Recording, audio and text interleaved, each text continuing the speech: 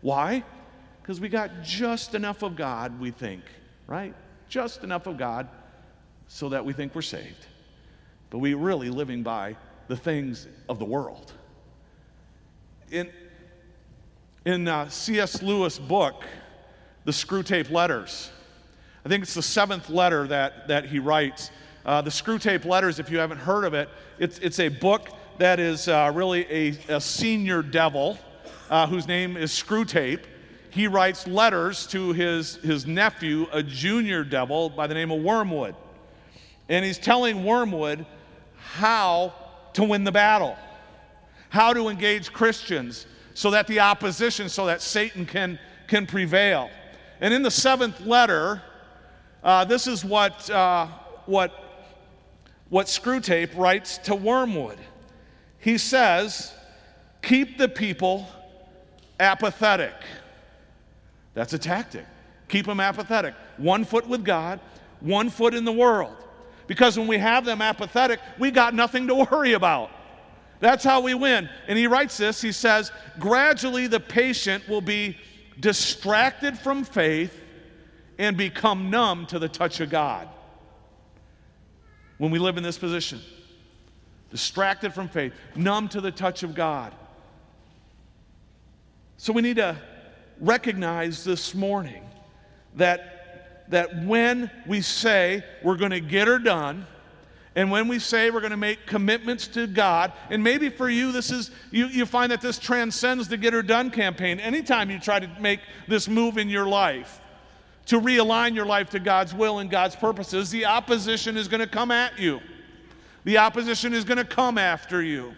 And maybe the opposition has already come after you in thinking about this campaign. You came this morning and you were intending to give. You're going to say, I'm going to give generously. I'm going to give till it hurts, and you were ready to write that check where your arm was going wild. And then all of a sudden you're like, oh man, but I got that car repair coming up. I got that new shoes that we need. I got to pay for this. Oh, and what about that? If I do that, fear grips us. If I let it go, I might not have enough. Or maybe you decide you're going to open your mouth and you were going to, I'm going to get her done. I'm going to start sharing my faith with other people. And instead you go really to share your mouth, but it's like, oh, who am I? I don't know enough. Maybe I'm too dumb. What if they turn on me and they start asking me questions and I don't know? And all of a sudden our insecurities start filling our mind. And what if we were going to step up and say, you know what, I'm going to step up and serve. I'll help at Trunk or Treat. I will help the church with Arts Camp. I will help in the children's ministry. And in so many different ways, I'm going to step up to a new level of leadership. Oh, but I don't have any time. If I do that, I'm going to have to give up this thing over here to do this thing for God, and I don't really want to give this up. I'm just going to pray. I'm going to pray today. Well, I was going to pray. I thought about praying. Has the enemy come after you already? Because the opposition is out there, because the opposition does not want us to get her done. The opposition does not want you in your life to get on God's agenda and start taking territory for the kingdom of God. And so we need to see that we are going to be facing opposition. That's exactly what God's people faced here. They faced opposition. And we need to recognize that, because God tells us in the book of Ephesians that we are in a spiritual battle. God says you're in a spiritual battle. He says your struggle in Ephesians 6:12 is not against flesh and blood. That's world. It's not against the people of the world here. That's not it. But your battle is against the rulers, against the authorities, against the powers of this dark world, and against the spiritual forces of evil in the heavenly realms. Did you hear that word? Your battle is against. And we get this listing of evil forces, if you think in terms of maybe military. You know how you have the 5-star general, and then you got the lieutenant, you got the sergeant, and you work your way all the way down to the private? That's exactly what's being listed here. We have this force of evil that's unleashed in the heavenly realms, and from the lowest private, making back up to the sergeant, to the lieutenant, to the general, all those forces and powers are coming against us. And they're against God. And that's where our spiritual battle is happening. And too often as Christians, I don't think we live with that awareness. that we are in a spiritual battle because the things we do for God, taking His kingdom, bringing God's kingdom to this world, fighting against sin, that's a spiritual battle, and it's fought in the heavenly realms. And in the heavenly realms is doing everything it can to stop us from moving that kingdom forward. And so we need to get out of our apathy. We need to wake up, and we need to put our nose to the grindstone and say, we're going to get her done. But when we do, we need to recognize that we are going to face opposition.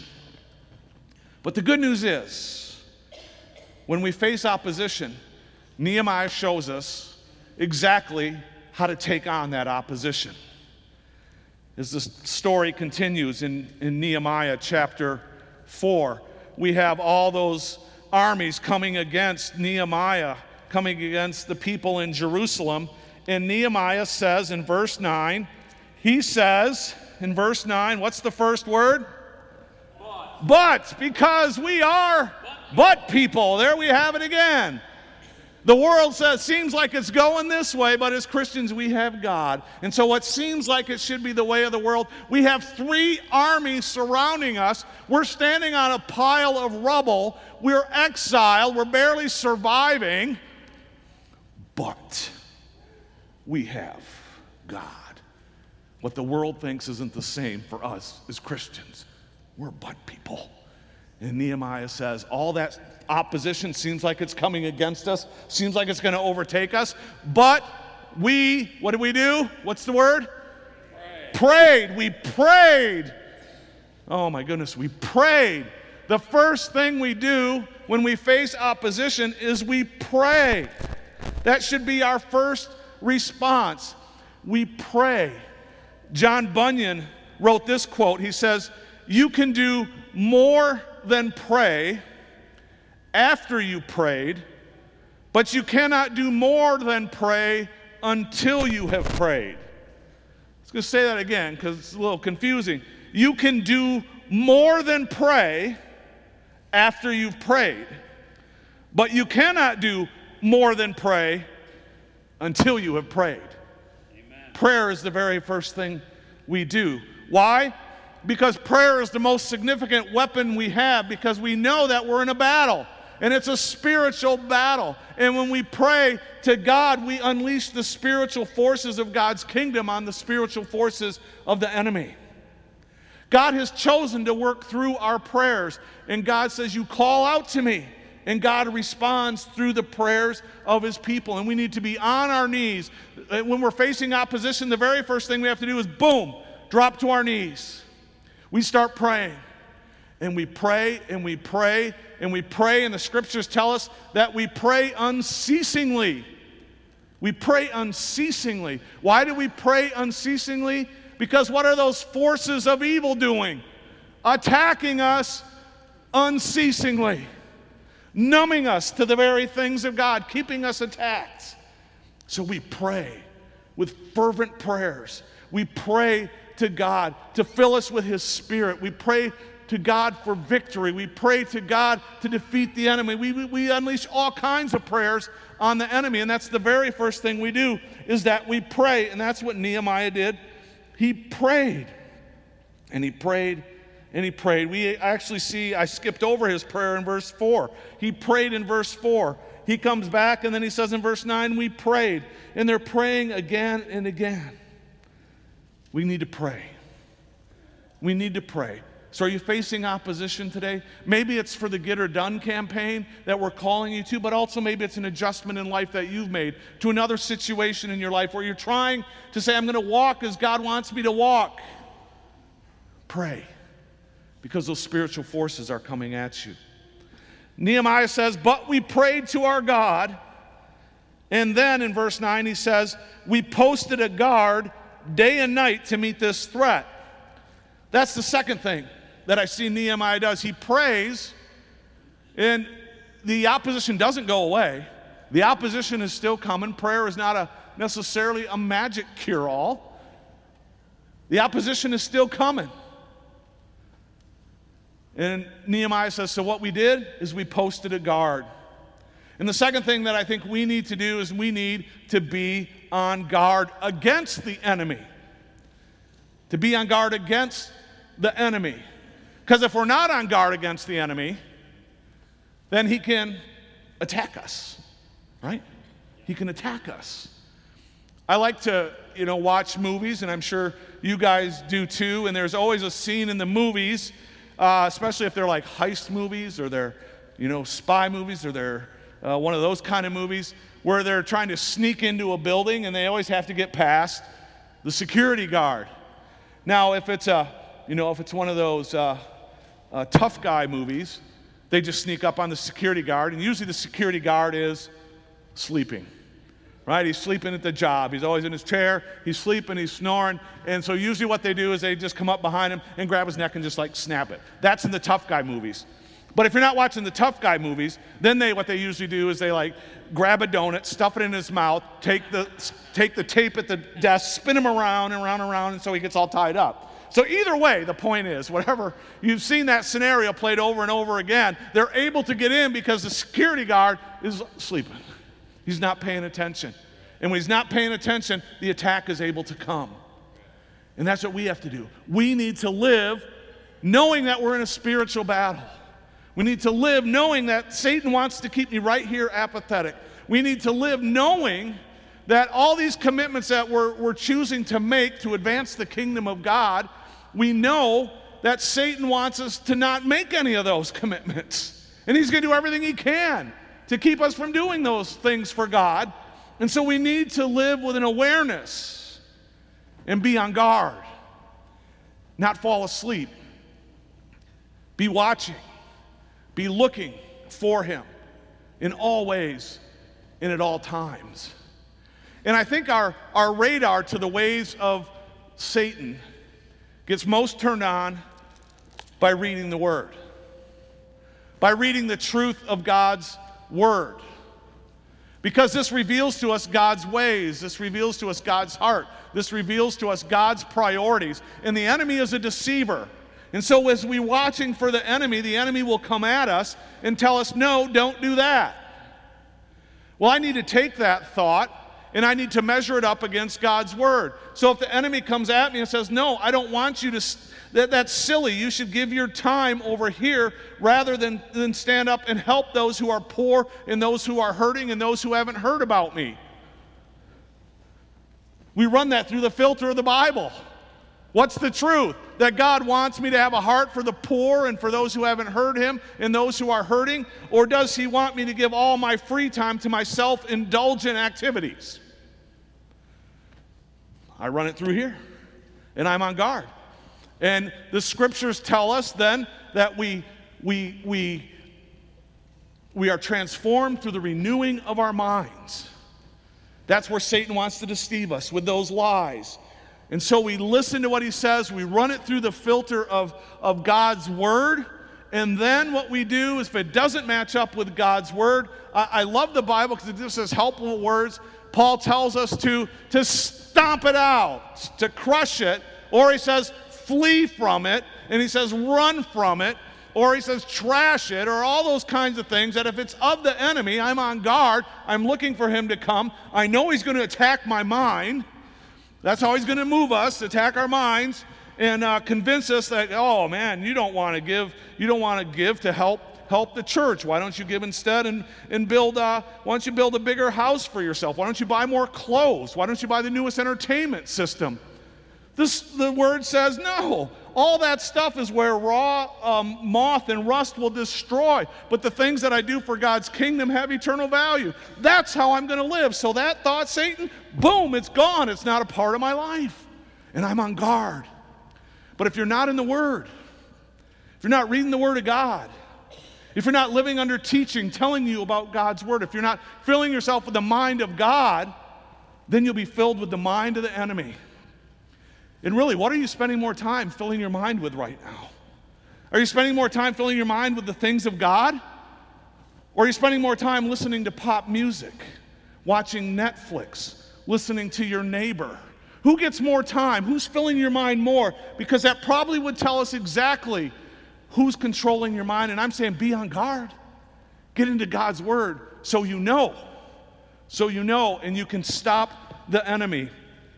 In Ephesians chapter 6, That statement for our struggle is not against flesh and blood, but against the rulers, against the authorities, against the powers of this dark world, and against the spiritual forces of evil in the heavenly realms.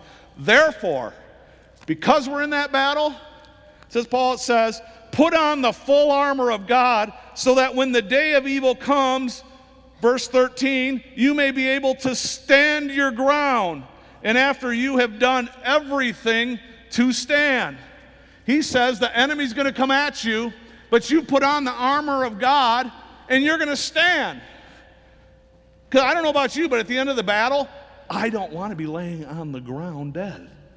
I would prefer to be standing. I don't know about you. But the way we stand is to put on the armor of God. And we put it on. And we watch for the enemy. And when the enemy comes, we crush him. We crush him. Because greater is he that is in me than he is in the world. Scriptures tell us that no temptation comes our way, that God will not provide a way out for us. We have that power. The same power that raised Jesus from the dead lives in us. But the enemy's one that tells us what? You're weak. You have no power. I'm going to win. And that, my friends, is a lie. Because the truth is, we're the victorious ones. And it is time the church started living into that victory. We pray. We stand on guard against this enemy. And then the third thing that we see coming up here is we continue to read in Nehemiah. Let me get back there after Ephesians. Nehemiah chapter 4. As we read along. So now, okay, they prayed. We think we'll be in good position. We've prayed. We're standing on guard. Everything should go well. Meanwhile, here's what's happening. While we prayed and we were standing on guard. Meanwhile, the people of Judah said, the strength of the laborers is giving out, and there is so much rubble that we cannot rebuild the wall. Also, our enemies said, before they know it or see us, we will be right there among them, and we will kill them and put an end to the work. And then the Jews who lived near us came and told us 10 times over. Don't you love those kind of neighbors? Just in your ear over and over and over again. Saying what? Wherever you turn, they're going to attack you. What's coming at them? Opposition. More opposition. The opposition is still coming. It's still coming. It's still coming. And friends, the opposition will continue to come. It's going to continue to come until that day where Jesus Christ returns. And on that day, Jesus will send the opposition to their eternal punishment. But until that day, the opposition is going to come and come and come. So he says in verse 13, well, therefore, it's time for me to do something again. Because I'm God's child. The enemy's going to still come with opposition. Therefore, I stationed some of the people behind the lowest points of the wall at the exposed places, posting them by families with their swords and spears and bows. And after I looked things over, I stood up and said to the nobles, the officials, and the rest of the people, don't be afraid of them. Get this next line. Remember the Lord who is great and awesome. Remember the Lord who is great and awesome. In that moment, as they're facing the opposition, what does Nehemiah do? He turns their attention from the world. He turns their attention from the problems, from the difficulties, from the opposition, from the pain, from the hurt, from the discouragement, from all the attacks on the enemy, and he turns their attention where? To God. Remember the Lord. Well, why should I remember him? Because he's great and awesome. He's great and awesome. He is great and awesome. Is Sanballat great and awesome? No. Is Tobiah great and awesome? No. Are all those forces together great and awesome? No. But is our God great and awesome? Yeah. Yes. So look there. As we're told in the scriptures, don't put your eyes on the earth, but set your eyes on things above. And that's what we do when we face the opposition. Because the enemy doesn't want us looking at God who is great and awesome. Because great and awesome tells me I'm victorious. Great and awesome tells me I win. Great and awesome tells me I take the territory for the kingdom of God. But when my eyes are over here, the enemy, you're a loser. You're hopeless. You're in despair. There's not a chance. But we turn our eyes and we remember our God who is great and awesome. He's a sovereign God, we declare, which means he has power over everything. There's not one little thing that God doesn't have power over, that God is not in charge of. And Nehemiah in this day says, friends, don't look at what's going on in the world around you, but look to your God. And he will give you the power that we need. And look at verse 15. As we continue to go on, verse 15, it says, when our enemies heard that we were aware of their plot, and what did God do? And that God frustrated it. He frustrated their plot. God was great and awesome. All of these kingdoms coming after us while we're trying to rebuild the walls, and I'm with my little family, got my weapon on, and I'm trying to build the wall. I mean, really, how pathetic are they, right? If you think about it. They left because they had God fighting for them. They moved their eyes onto God, and they continued their work. From that day on, half of my men did the work, while the other half were equipped with spears, shields, bows, and armor. So now what? We got a problem, right? We got a problem. Only half of the people are working. Only half of the men did the work, because the others had the shields, the bows, and the armor. You would think, how is this job ever going to get done? It was a big enough job when all of us worked together. But now, because of the opposition, only half of us can work together. So there they are. The officers posted themselves behind all the people of Judah who were building the wall. Those who carried materials did their work with one hand and held a weapon in the other. So not only is the one half just standing there, the other half who is working is still getting weapons. So now they're only using one hand to do the work. And each of the builders wore his sword on his side as he worked, but the man who sounded the trumpet stayed with me. Then I said to the nobles, the officials, and the rest of the people, the work is extensive and spread out, and we are widely separated from each other along the wall. Wherever you hear the sound of the trumpet, join us there. Good words coming. Our God will fight for us. Our God will fight for us. Our God is sovereign. Our God is great. Why do I lift my eyes to my God in a time where I'm facing opposition? Because I know my God is going to fight for me. My God is going to fight for me. He's going to fight for me. When I open up my mouth to the 1,000 people that we want to reach with the good news of Jesus Christ so we can see that candle lit week after week after week, and I go and I open up my mouth, the enemy's going to come at me and say, don't open your mouth. They're going to say something stupid. It's going to be dumb. They're going to reject you. He's going to turn around. He's going to punch you in the face. You're an idiot. Why would you do this?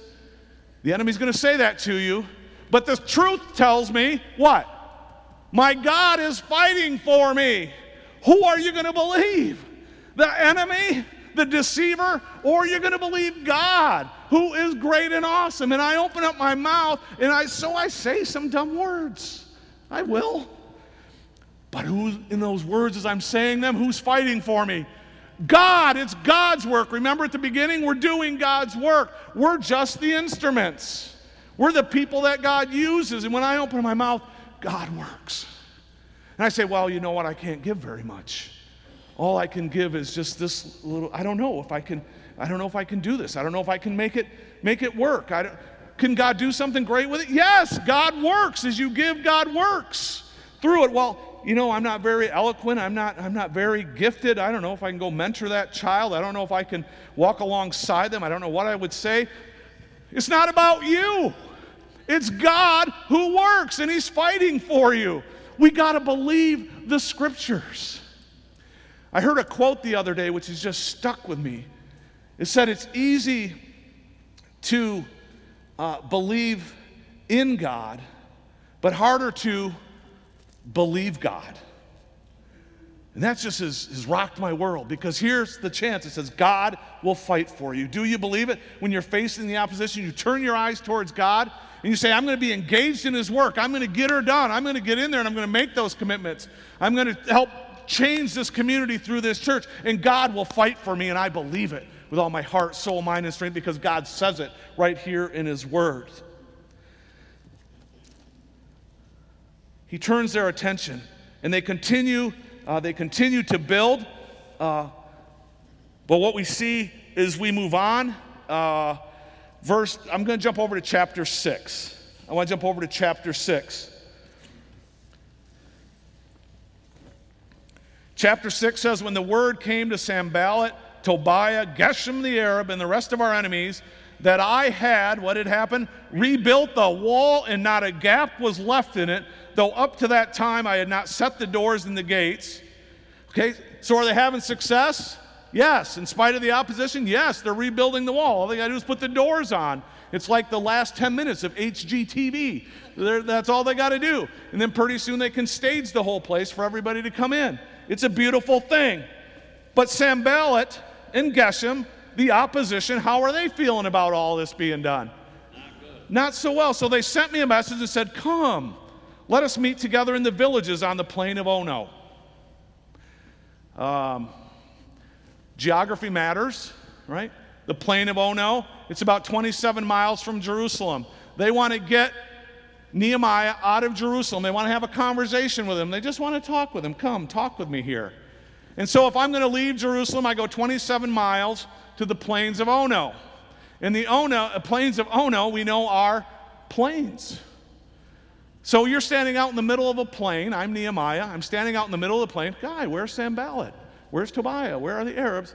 What's liable to happen to me? You're going to get attacked. I'm going to get attacked. I'm right there in the plains.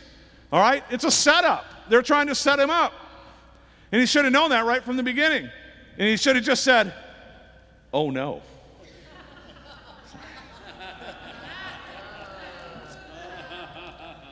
Is there a clearer sign that you should not do something when it's called oh no? Can you have a clearer sign than that? So he says, but they were scheming to harm me. He saw through that. So I sent my messengers to them with this reply. I am carrying on a great project and cannot go down. Why should the work stop while I leave it and go down to you? So what does he say to them? He says, I'm not coming. I'm standing on this wall because I'm doing a great work. I'm doing a great work. 4 times they sent me the same message, and each time I gave them the same answer. The opposition is trying to lure him down, and instead he stands his ground. He says, I'm not going there. I'm not giving up. I'm not listening to your schemes because I'm doing a great work. And I love that conviction. And I think that needs to be our conviction. At the end of the day, that we defeat the enemy because we remember the great work that God has called us to do. We remember the great work that God has called us to do. That's the conviction. The enemy can look at me and whisper in my ear and say, come over here. I want this. I want to see this happen. This is much better for you. And I can say to him, no, because I'm doing a great work. I'm doing a great work. I'm doing kingdom work. What could be greater than bringing the kingdom of God to a lost and broken world? It was Jesus Christ who said, I've come to seek and save the lost. That's my purpose. I've come to give sight to the blind, to let the captives free, to heal the lame. And if those purposes are good enough for Jesus, they ought to be the perfect purposes for the Church of Jesus Christ. And those are our purposes. It's a great work that we're doing. And we have to remember that. So when you get tempted to cave in, when you get tempted to say, well, I don't know if I want to make that commitment. Well, I'm not sure if I want to do that. What you need to remember is that your God is calling you to do a great work. That's what the Church of Jesus Christ is about. The Church of Jesus Christ is not just to gather on Sunday morning comfortably, sing a few songs, have coffee, and go home. That's not what the church is about. The church comes, we gather together, we lift up the name of God, we remember how great God is. We hear from His Word, and then we go into the world to do a great work, to be His hands and feet, to be His voice. That's the great work. And so I have no apologies to saying to any of you, I want you to make commitments. I want you to make commitments because in my heart, I am calling you to the greatest work you can be a part of. Why would I let you leave this place and waste your life? Why would I do that? That's not very loving. I want to call you to the greatest work you could ever be involved in, and that's the work of Jesus Christ lived out through His church.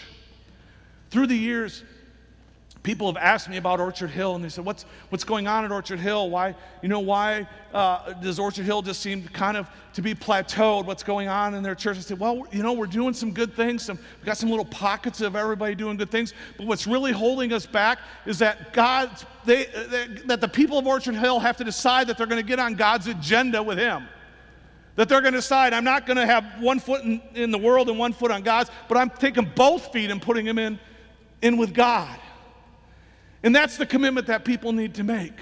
And we learned last week who needs to make that commitment? All of us. It's a call to all of us. We're all part of this community, and if you're here, I'm asking all of you to be engaged in this great work that God has done. And it's time to stop dilly-dallying around. It's time to stop playing church. I probably have another good 15 years of ministry left in me, and I'm not going to waste it, folks. I'm going to be lighting the fire around here because we got to be doing God's work, and it's a great work, and I'm not ashamed of it. I'm not ashamed of it. I'm not ashamed to ask you to do it. Will you do it? Will you hear the call of God to do this great work? Because there's nothing better, and how awesome that is for us to be what God calls us to be a light on the hill. That people who are walking in darkness go, I'm so tired of this darkness. You know how frustrating it is to walk in dark. You know how painful it is, and to be able to go, there's people who can show me the light. Can show me the light. They can show me the way out of this depression. They can show me how to put my marriage back together again. They can show me the value that I have. Do you know what it's like to be the salt of the earth? We know there's a lot of nastiness going on in this world, but we, the church, flavor it differently. Because there's something different about those people. Yes, we love God. This is what God's kingdom looks like, and we come and invite you to be a part of it. It's a great work. And so, friends, I just want to encourage you as you leave here today, and we begin to consider next week with what we're calling our Commitment Sunday, is what kind of commitment will you make to God's work? And I'm just asking you to spend some time in prayer, as Rick said earlier. Pray through this.